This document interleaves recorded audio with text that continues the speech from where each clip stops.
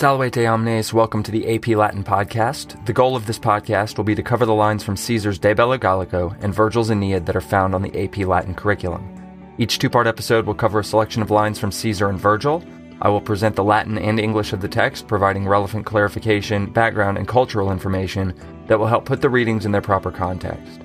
I encourage you to read along with me as you listen to the Latin and to use the English as a way to check your understanding, rather than relying on the English for understanding. Each episode will conclude with some essential questions to consider as you process through the meaning of the text. Parati, eamus. AP Latin Podcast, Episode 5b, Aeneid, Book 1, lines 156 to 179. In this episode, you will hear an extremely vivid description of a bay, and you will hear an extremely vivid description of making fire, because poetry. De fes Aeneadae quae proxima litura cursu contendunt Peter et Libiae virtuntur ad horas. Est in secessu longo locus, insula portum efficit objectu laterum quibus omnis ab alto frangitur inque sinus scindit se sunda reductos. Hinc at quinc vastae rupes geminique minantur in caelum scapuli, quorum sub vertice late, aequora tuta silent, tum silvi scaena coruscis de super, horrenti quatrum nemos imminet umbra. Fronte sub adversa scapulis pendentibus antrum, intus aquae dulces vivoque sedilia saxo, nympharum domus. Hic fessus non vincula naves ulla tenent, unco non alligat ancora morsu. Huc septaeneas collectis navibus omni ex numero subit, ac magno telluris amore egressi optata potiuntur troes arena, et sale tabentes artus in litera ponunt. Ac primum silici scintille excudit acates, suscepit quig nympholiis at quarida circum nutrimenta dedit rapuit quin fomite flammam. Tum cererem corruptam undis cerialia quarma expediunt fesirerum, frugesque receptas, et torera parant flammis et frangara saxo. The exhausted followers of Aeneas strive to seek the shores which are closest on their course and are turned to the coasts of Libya. There is a place in a long recess, an island creates a port with the projection of its sides, by which every wave from the deep is broken and splits itself into receding folds. Here and there, vast crags and twin cliffs loom into the sky, under the peak of which far and wide the safe seas are silent. Then from above, a scene with flashing woods and a dark grove threatens with shuddering shade. Under the opposite face, a cave of hanging rocks, sweet waters within, and seats of living stone, the home of nymphs.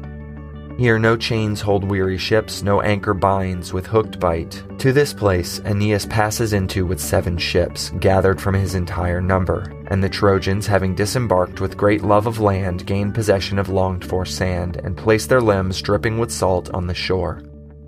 And first of all, Achates strikes a spark from flint and takes up the fire with leaves and gives dry nourishment around it and seizes the flame in wood chips. Then the men make ready the ceres, spoiled by the waters, and the cereal tools, weary of things, and they prepare to roast the recovered grains with flames and grind them with stone. After the storm is calmed, Aeneas and the surviving ships head toward the nearest coast, which happens to be North Africa. This decision will ultimately lead him to meet Dido and the Carthaginians and set into motion the tragedy that is Book 4. This section of lines is primarily focused on description, using poetic devices such as alliteration to enhance the imagery of the scene depicted. There are also 2 examples of metonymy in these lines: Salt, referring to ocean water, as we have seen before, and Ceres, goddess of agriculture and grain, to refer to the grain that the Trojans bring out to eat and the tools they use to prepare it. The majority of these lines describe the place of safe harbor where the Trojans park their battered fleet. The term in poetry for a vivid, detailed description of a setting, person, or object is ekphrasis. There is a very famous ekphrasis in the Iliad describing the shield of Achilles, which Virgil uses as a model to describe the armor that Venus has fashioned for Aeneas in Book 8. But in these lines, the ekphrasis is of a bay where the Trojans find safe harbor.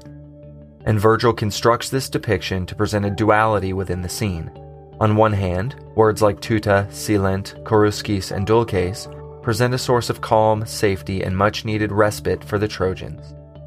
On the other hand, words like Minantur, Horenti, Atrum, and Eminet hint at something ominous lurking beneath the surface, and foreshadow the troubles that will come from their time in Carthage.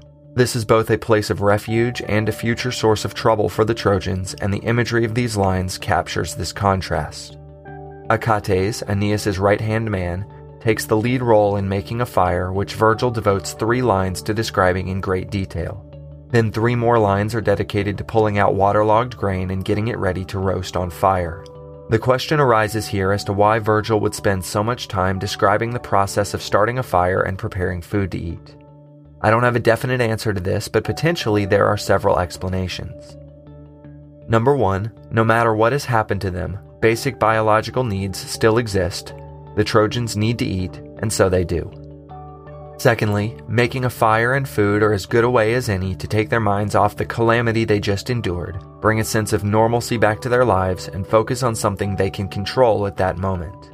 They don't know where they are, they've just been battered by a divine storm, and only 7 of their 20 ships have made it to this shore, none of which they have any influence over, but they can make a fire and dry out their food supply.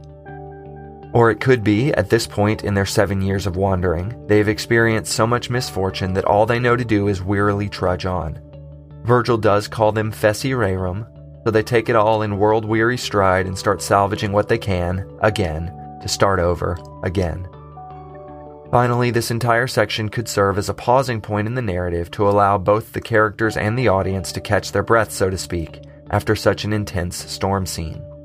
If you think about movies, shows, and stories that are familiar to you, they will often employ this technique.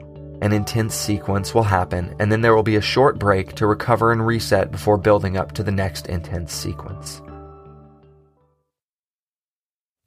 As we close out the episode, here are some essential questions to consider. How does Virgil use vivid imagery to paint a picture of the scene where the Trojans find safe harbor? The bay and cave are perceived by the Trojans as a safe place where they can recover from the storm. How does Virgil make the land seem inviting and safe? How does he foreshadow future danger? How does Virgil use the contrast between wet and dry states to emphasize a scene transition in the narrative? What functions do the making of fire and preparation of food serve for the characters and for the audience? How does Virgil use detailed place description in the Aeneid? How does this compare and contrast to Caesar's detailed place descriptions, such as the parts of Gaul in Book 1, Chapter 1? Gratias ago pro auscultando, valete.